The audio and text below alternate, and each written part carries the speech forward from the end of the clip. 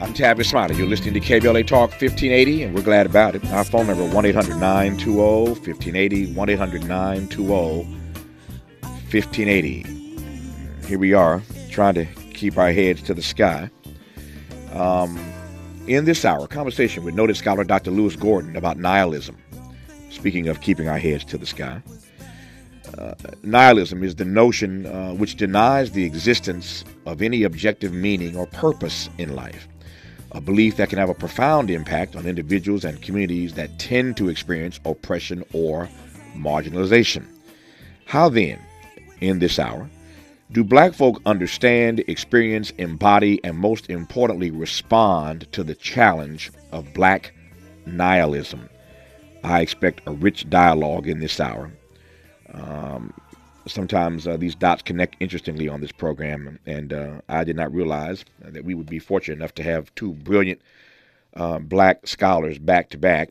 We just had a brilliant one-hour conversation with Dr. Carol Anderson out of Emory, and now we're pleased to be in a brilliant conversation with another great scholar, Dr. Lewis Gordon, who teaches at UConn, where he's professor and head of the philosophy department. Dr. Gordon, welcome back to this program, sir. How are you? I'm fine, Tavis. How are you? If I complained, I'd be an ingrate. Just trying to keep my head to the sky, as the elements were singing moments ago. Let me start with this, because again, sometimes the dots just connect on this program in interesting ways, and I can't even predict it. We just had a powerful, rich dialogue with Dr. Carol Anderson out of Emory about the notion, as she put it, of Blackness always being the default threat in this country. We discussed a lot of things in that hour, but that phrase just jumped out at me, and I suspect those in our audience, and we spent some time unpacking that, this notion of Blackness always being the default threat in this country. I wonder, for starters, that's why I love talking to brilliant scholars like Dr. Gordon and Dr. Anderson. I wonder if you can link that notion, to the extent you agree, and I'm certain you do, that Blackness is always the default threat in this country. Can you link that to the notion of Black nihilism, and then we can jump from there? Sure. Well, first, thanks for playing Earth, Wind, and Fire's Keep Your Head to the Sky. I love that album, and I love that song. And but yeah, to connect it very directly, the basic point about nihilism is that nihilism basically says nothing matters. Doesn't matter what you do. And part of the project of this country has been to convince Black people that nothing we do matters. Mm-hmm. And nihilism basically has to be distinguished between personal nihilism, moral nihilism, and political nihilism. Now, the one we're really talking about is political nihilism, because individualized nihilism, usually culminates in a variety of things, but sometimes suicide. Moral nihilism basically says it doesn't matter if you're right or wrong. It's really more about the force that's placed onto you. And this is why in many legal systems, they're called legal positivist systems, there's an appeal to the idea that the law will have to have you behave in a certain way because you're not naturally disposed to do so. But political nihilism, which is the one that Black folks fundamentally deal with, mm-hmm. That one is about creating a permanent impasse to institutions of power. In other words, politics is about power, and the idea, the fundamental premise of a lot of the organization of power in the United States has been devoted to the disempowerment of Black people. Mm. So that basic insight is there, that Blackness functions as a kind of default category. And it also functions as a category of projection. Because, folks today are unaware of the scale, the depravity, the violence, the level of just pure sadism of what has been done in the history of this country. And when people behave in that way, they cannot imagine the people to whom they have, or rather the people upon whom they have unleashed such fury, not if they had the opportunity to be in power, releasing that on them. But that's pure projection, because everything in the history, every indication of the history of Black people in the United States has been a demonstration that black people are not motivated by hate. I'm just talking about as a group, right? There are individual black people who hate, but black people as a group, it's just overwhelmingly evident that black people have been motivated by notions of dignity, freedom, and love. So that projection is really a white projection, an anti-black projection onto black people, and it functions as a rallying scare tactic. You say black people in power, you're endangered if you're white, and that's just complete falsehood. I'm already marinating and noodling on this comment that Dr. Gordon just lays out. So the first hour, I was stuck on this comment that blackness is always the default threat in this country. Now I'm stuck on this phrase that black people are not motivated by hate, but by freedom, by dignity, and by love. That deserves some interrogation as well, that we are not motivated by hate. There are some black folk who hate, there are some white folk who hate, but black people as a race of people, I've said many times on this program, that we've learned to love this country in spite of, not because of, in spite of, not because of. My friend Cornel West says all the time that he's amazed that black folk at no point in this country's history ever started their own version of a black Al-Qaeda, given all that we have endured. And he argues that when white folks see us walk in the room, they should just give black folk a standing ovation. When you see Negroes walk in the room, just give them a standing ovation. That's Cornel West. But in this hour, we join by Dr. Lewis Gordon and his frame that black people are not motivated by hate, but by freedom, by dignity, and by love. We will talk about that when we come forward on KBLA Talk 15. Let's unpack a little bit more with Tavis Smiley. The conversation continues right now.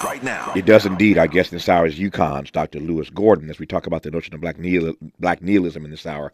This idea that denies the existence of any objective meaning or purpose in life.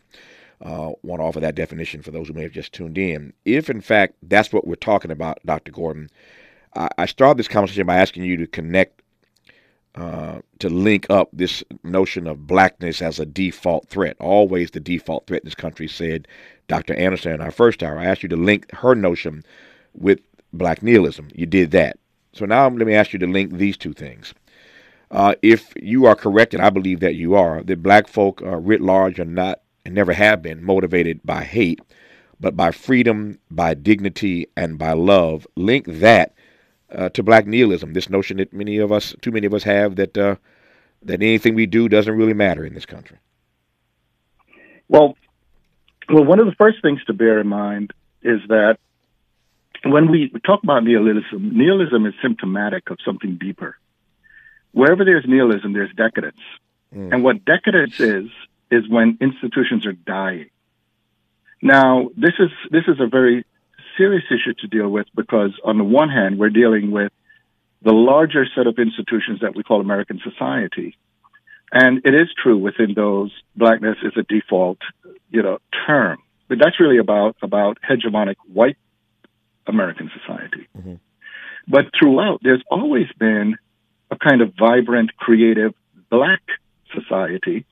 And that is a highly creolized, mixed, and I say mixed mainly because, we often talk about black folks in a very reductive way, but black folks have always been a flow of interaction, across the South, across the East to the West, North, etc.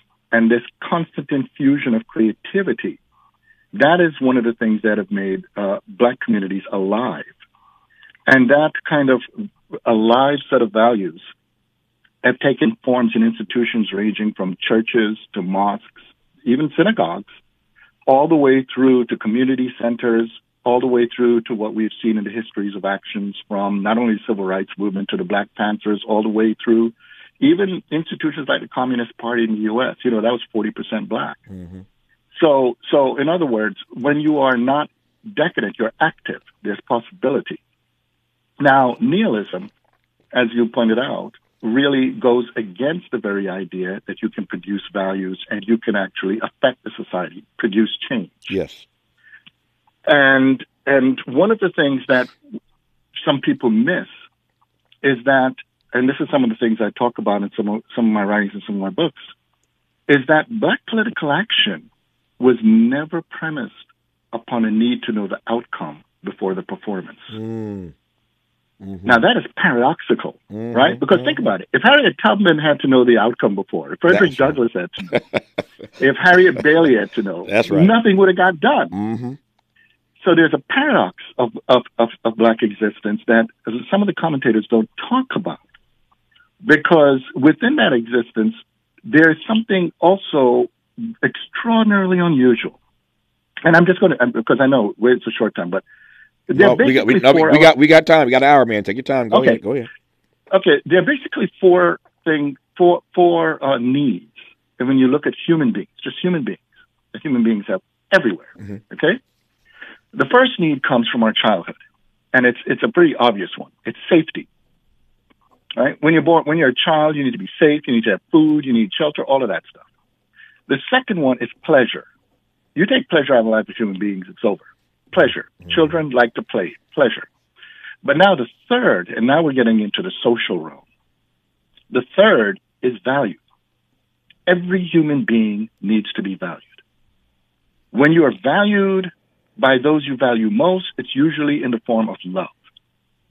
But when you step outside of the private spheres of value, when you go out in the world, the way you want to be valued, usually at your job, in your community, etc., they're in the forms of respect and legitimacy. Okay? Now, those are three. Now, the fourth one is a more complicated one. The fourth one, and this is when we get older, mature, etc., is joy. Now, joy comes from being able to live a life that brings these things together. And this has been one of the mysteries of Black people for many people who do not live in or understand Black communities. Because if anything, what we know is Black communities suffer a precarious existence in this country. In other words, the first element, safety, is not always at hand. Whether it's from the police force, whether it's from the double standards of the criminal justice system, all the way through even to what we see now with the effort to disenfranchise Black votes. But despite not having that first one in place, it's always been a mystery that Black folks have found affirming practices among one another. And this is one of the reasons why there's a long tradition in Black music, for example, of the following story. There's a party going on. Everybody's having a good time. And you have to think about this, right? These go all the way back to the beginning of the 20th century. And then the cops come in and say, break it up. Now, this means that on a fundamental level, this society is not at rest with the idea of the curtailment of the movement of Black people around political institutions. If you want to colonize the mind of a people, you have to curtail their capacity to affirm the value of their existence. And in fact, there's a great song by Louis Jordan in which a party was broken up, and the line is, and all the cops could find was ice cream and lemonade. So if we bring this to the wider political question, the wider political question, as we begin to think about this, is, you see, politics is not only about power, but power both in the positive and negative sense. The negative sense is coercive power. The positive sense is power as the ability to make things happen with access to the conditions of doing so. And in the positive sense, it's empowering others to be able to live lives that are worth living. And so if a society is going to take its national identity as the absence of a people, despite the fact that people is, right, among others, are part of the lifeblood of how that country can have its vitality. We're dealing with something profoundly nihilistic in the sense that there is a fear ultimately of the future. And just, I know you're going to have to go to commercial break, but just to give you a sense, and we could come back to it, I could ask you, Tavis, when was the last time you had a conversation with someone, and I'd like all the listeners to think about this, when was the last time you had a conversation with somebody about the 22nd century? I mean, have you? I hear you. I take your point, yeah. Yeah, and that gives you the severity of this moment. Mm-hmm. Because you see, one of the things is many people need to have a sense of a possibility for the future for them to act. But what's unusual, particularly in the context of Black people, as I said earlier, has been the capacity to act without advanced knowledge of the outcome. Mm. What do you make then? This is getting rich. It's getting deep. There are three or four things turning in my head. I'm trying to keep up with my own thoughts. What do you make then first of the fact that Black people, while not having the evidence to be optimistic, have always remained a hopeful people? I want to get to Black joy in a second, but you got my mind going so fast. There's Black joy and there's Black hope. Let me take hope first, and then we'll get to joy. What do you make of the fact then that Black people have been able to build, frankly, our lives? Everything that we've built has been built not on optimism but on hope, since you raised the issue of hope. Well, one of the things I've often pointed out is that pessimism and optimism are two sides of the same coin. Mm-hmm. And this is something people don't realize, because both require some notion, some position on the outcomes. However, hope is a more complex phenomenon. Hope is connected to faith. Mm-hmm. And the thing about hope, there's this concept called infinite resignation. And what infinite resignation is, and this was talked about by quite a lot of people. It was talked about by Kierkegaard, but it was talked about, you could find in a lot of Black writings as well. Mm-hmm. And what that is when all the evidence tells you, right, that you will not win, mm-hmm. right, that it will not work out, mm-hmm. all the evidence around you.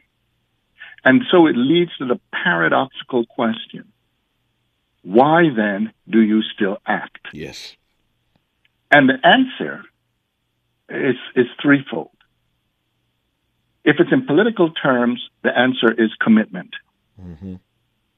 In other words, you've taken the position that there's something greater than yourself that's worth acting for. And we've seen this all the way in biblical narratives as well. In other words, Moses doesn't have to get into the promised land. That's right. But the action needs to be done. The second one is connected to what we said earlier about love. And love is complicated here because, you see, there are two kinds of love. There is narcissistic analogical love, which is I can only act if it's for somebody like me or if it's for me, right? In other words, the idea I love myself the most. But there's another kind of radical love, which says there are people, things, ideas, things just so valuable out there that the action doesn't have to be for me, but ultimately it's for people I will never know, I will never meet. Mm-hmm. And we know this because every Black person who is able to just say, as he, she, or they walk around this country today, that there are Black people they have never known and had no way to know them, whose actions were the conditions for us to be able to do what we're able to do today. Mm-hmm. And that is radical love. Mm-hmm. And then the third part is existential. The existential political commitment is basically this point in which you don't know what will happen unless you do something. Right? There's an expression, don't take yourself out of the game before you've even tried. Mm. And the thing about it, what I find extraordinary is the level of resilience there. And I'm not making the claim that all Black people are this way. It's legitimate to get angry, to say I've had enough of this. All of that is legitimate. But the point is that there need to be a sufficient number of people who have commitment to keep the struggle going, to get things done. And when that happens, the outcomes are such that it's not what even they could predict.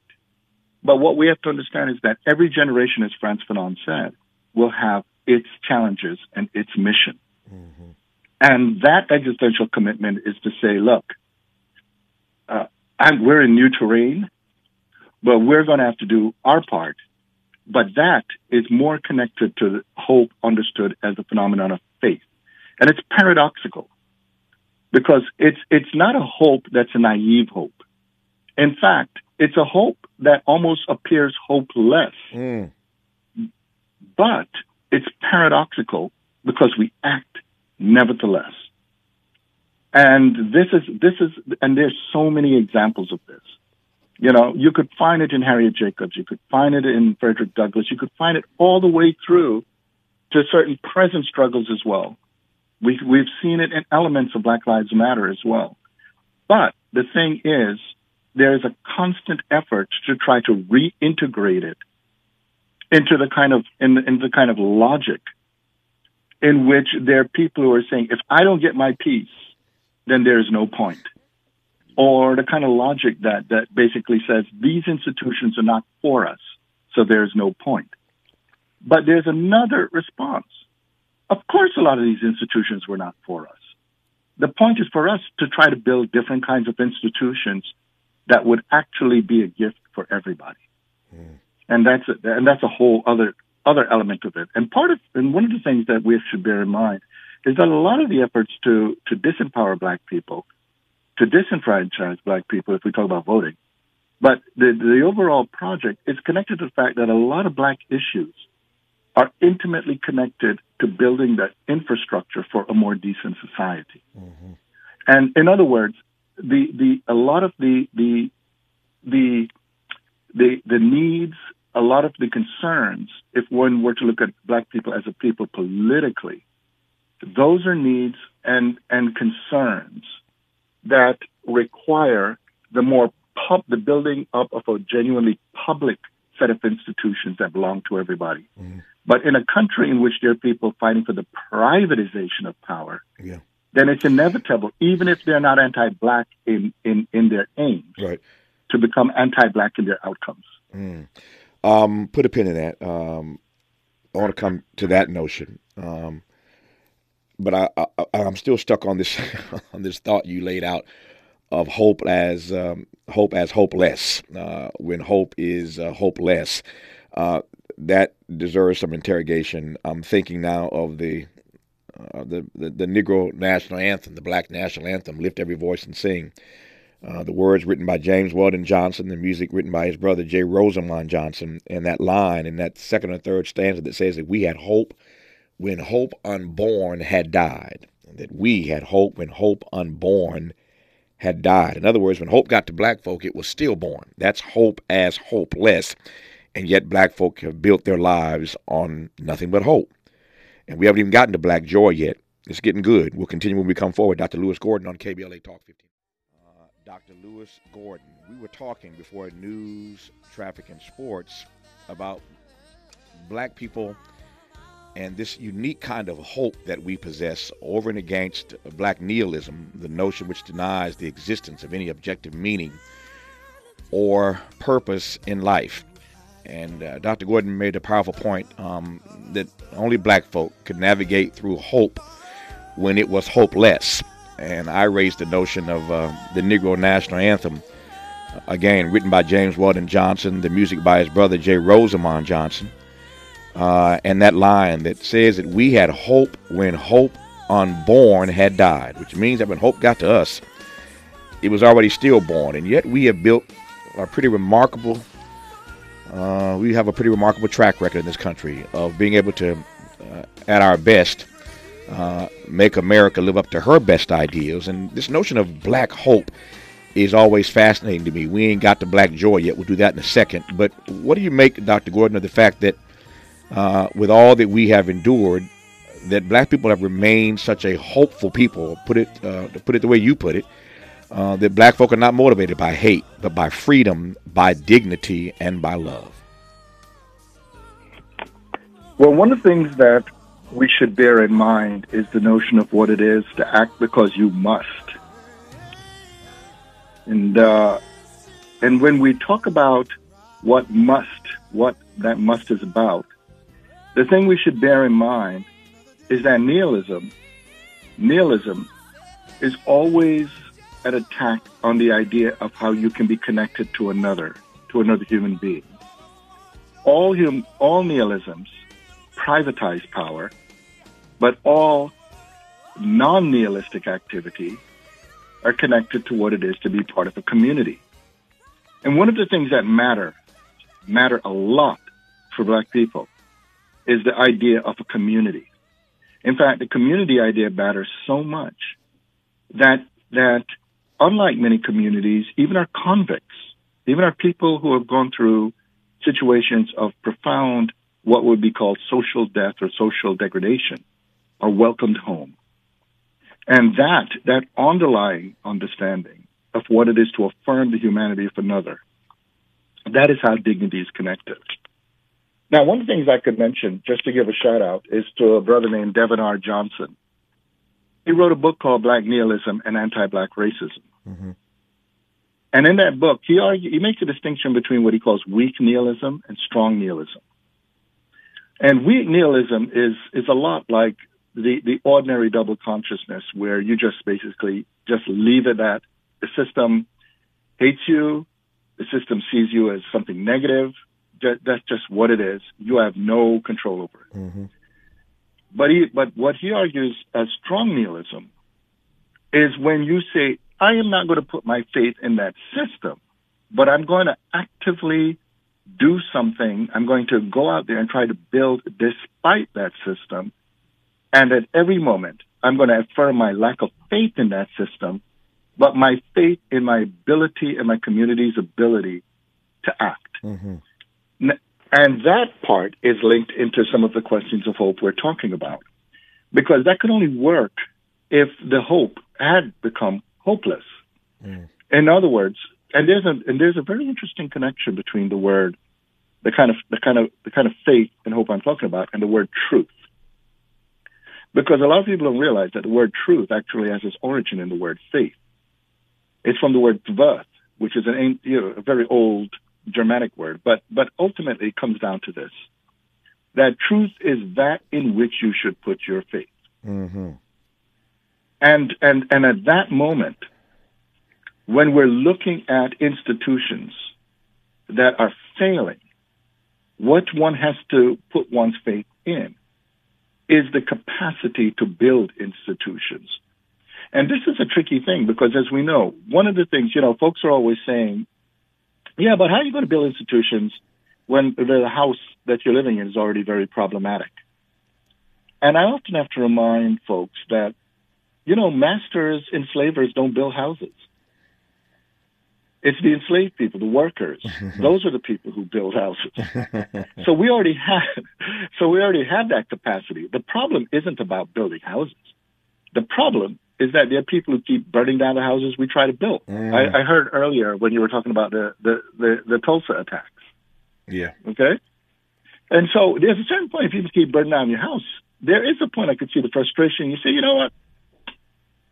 Maybe we should just burn down the houses and then start building up some houses, because these other people haven't developed their capacity to build houses to begin with. So this means that what we have to think about is something very different, which is how to have a global collective investment in the game. And this is something where all over the place, not just in North America, because the kind of debates we're talking about right now in the United States, I was giving some lectures in Canada, and there were similar kinds going on there. A lot of people don't know the Canadian history of this in these issues. And there's similar discussions right now in Brazil. Right now, the situation around Lula is linked to the question of his connection to Black communities and indigenous communities. That's right. And so, and one of the things, I think a sister who really, really hit the nail on the head with this was Anna Julia Cooper. Mm-hmm. She has this great essay, What Are We Worth? And one of the things she points out is that communities in whom little is invested, but are somehow able to contribute more than their investment, that is something that gives a different understanding of worth. In other words, part of the nihilism is to tell Black people we're worth less. But when we think about the skill sets we have, the capacity we have to work under adverse conditions, to deal with very little resources of investment, this means that there is a potential that we need to affirm, but not only in terms of the material infrastructure of a country, but we also have to rethink how our creativity can restructure the very idea of how we organize political institutions. Mm-hmm. And I think that kind of an insight is a way in which we can transform nihilism not into a naive optimism, but into a profound political commitment to do what we must. Mm. When we come forward here, I want to come back to this notion that you raised a moment ago from the great Anna Julia Cooper. This piece she wrote entitled, "What Are We Worth?" I want to talk about what we are worth in this vein. We've established in this hour, he has established in this hour, our guest, Dr. Lewis Gordon, that black people at our best, we're not motivated by hate, but by freedom, by dignity, and by love. And I want to swing way out here and ask Dr. Gordon to then juxtapose for me this notion of freedom, dignity, and love, which motivates and animates us, with black-on-black crime. As we say that part when we come forward. Continuing our conversation now with Dr. Lewis Gordon, just looking over some of my notes I was writing to myself to probe a little more deeply as we move through the rest of this hour. My time's getting away from me. Let me start with this, since I teed it up a moment ago, Dr. Gordon, and that is your notion, which I subscribe to, your claim, which I agree with, that black people are not motivated by hate, but by freedom, by dignity, and by love. If that, in fact, is true, how would you respond to critics who would then point to the notion of black-on-black crime? Well, there's several immediate things I would say. The first thing is the very formulation black-on-black crime. One of the basic things is the United States is a country. This is a discussion that's used primarily in the United States. And the United States is a country that is already fraught with profound levels of inequalities. It's also a country in which there is legislation that pretty much offers the value of guns more than people. And within a lot of those frameworks, there's already a double standard through which the appearance of crime tends to be more acute if it's in a person who is black than in a person who is white. So there are all kinds of activities by people who are not black who don't pop up into the discussion of crime that basically doesn't raise the question of just a basic fact, which is that people tend to get into conflicts with people around them. Mm-hmm. When I talked about pleasure and safety, value, and joy, one of the things I didn't talk about is when those things are disrupted in the form that leads to dissatisfaction. Mm. And this is what calls for justice. In fact, I wrote a book called Freedom, Justice, and Decolonization about this issue. And the basic point is that dissatisfaction happens when there are disruptions in the mechanisms through which people have access to what enables them to bring those other elements together. Now, of course, there are always exceptions. When we're talking about something like crime, and we're not talking about, say, simple property crime. We're talking about when people hurt people. Mm-hmm. Within a context like that, one of the things we have to separate is questions of exceptions like, say, mental illness or certain other kinds of things like those. But now when we talk about ordinary people, what we have to deal with are how ordinary people may behave under extraordinary circumstances. And by this, I don't mean it at all to talk about excuses. Sure. What I'm just trying to say is that there are certain things that are normal that when applied to black people get exaggerated. Yeah. And I'm saying this because my entire childhood, I grew up in what folks today would call the hood. And I've lived, even in my adult life, even when I was a professor, in neighborhoods that some people would consider, say, crime neighborhoods. Mm-hmm. and just perfectly fine. People who knew one another, greeted one another, people lived and created everyday lives that were perfectly fine. However, it doesn't mean that crime doesn't exist, but crime is a more complicated phenomenon because, especially if we're talking about urban centers, and that would require a whole other conversation. No. But the management of crime is so linked to the behavior of the police that it creates a kind of cultivation of an infrastructure of all kinds of conflicts that take the form of what we call black and black crime. I'm sorry. Go ahead. No, I take your point. And perhaps in our next conversation, we'll get a chance to unpack the urban crime issue that you're kind of teasing right now us with. When we come forward in our remaining moments with Dr. Lewis Gordon, let me just say right quick though, in our next hour, we're talking about black folk and mental health. He mentioned mental health. We're discussing that for the entire third hour in light of this young brother who was choked to death on a subway in New York City, in light of the brother in Atlanta who walked into the medical facility and killed a person and injured others, both dealing with mental health issues. We'll talk about black folk and our collective individual mental health in our third hour. When we come forward, though, in this hour, with the few moments that we have left, I want to get to this notion of black joy with Dr. Lewis Gordon on KBLA Talk 1580. Conversations that matter. You're listening to Tavis Smiley on KBLA Talk 1580. This conversation does matter, and I've been delighted to have had Dr. Lewis Gordon on for the hour to unpack so much brilliance about the notion of black nihilism. Let me close in the 3 minutes I have left with this, Dr. Gordon. Several black scholars, of course, have argued that nihilism can actually be a source of empowerment and resistance. By rejecting the dominant narratives and values of society, black folk can create their own meanings and own purposes and forge new paths forward, which leads me to close by asking how then black joy is even possible in America, given the nihilistic threat that we find ourselves facing every day. Well, the example you just gave basically has a term for it. It's called the transvaluation of values. And in plain talk, that means that instead of looking for value to be brought to you, you bring value to existence. Mm-hmm.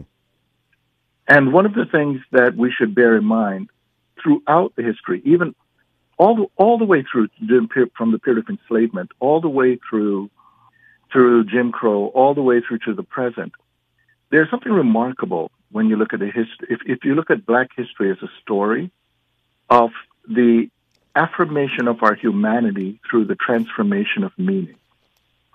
And what I mean by that is not just something where we wax and wane about possibility, but I'm talking about everyday life.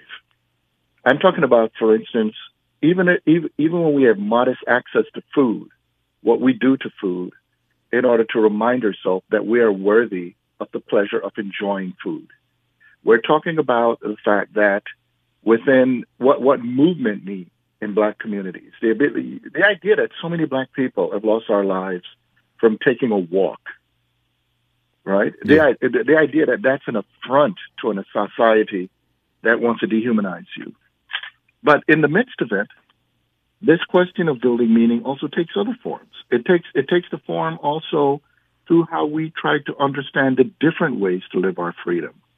There are many things people are talking about today, as some scholars have been pointing out, just like my longtime friend Sadea Hartman talks about this, but there are others who do as well. You could find it all the way back from Lucy Parsons, right, all the way through, which is that there's a world that tries to put a white mask on, and the white mask tries to create a very inhumane and inhuman fixed notion of what it is to live. Yeah. But in the black world, there's always been a connection of fluidity. There's always been, my entire childhood, there have always been queer communities. Mm-hmm. There have always been ways in which we just connect across the spectrum. And that creativity.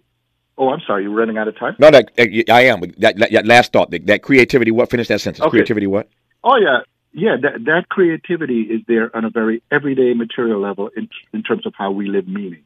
And the essence of it is in the blues. But that will be another conversation. But the blues is not negative. The blues is positive. We'll do that. We'll do that next time. Speaking of blues, he is a musician, jazz, blues, rock, reggae, hip hop. In addition to being an academic, leading public intellectual, teaching at UConn, where he's professor and head of the philosophy department. And that will not surprise you, given what you've heard from him, this brilliant philosopher, in this hour. Dr. Gordon will do it again. We'll pick up on those things that we couldn't get to today. But I thank you for your time, sir. Thank you so much. And yeah, I'm looking forward for us to talk about the blues one day. I welcome that conversation. We'll make it happen. We'll weave in a lot of good music as well. For now, we thank Dr. Gordon for this hour. More when we come forward on KBLA Talk 1580.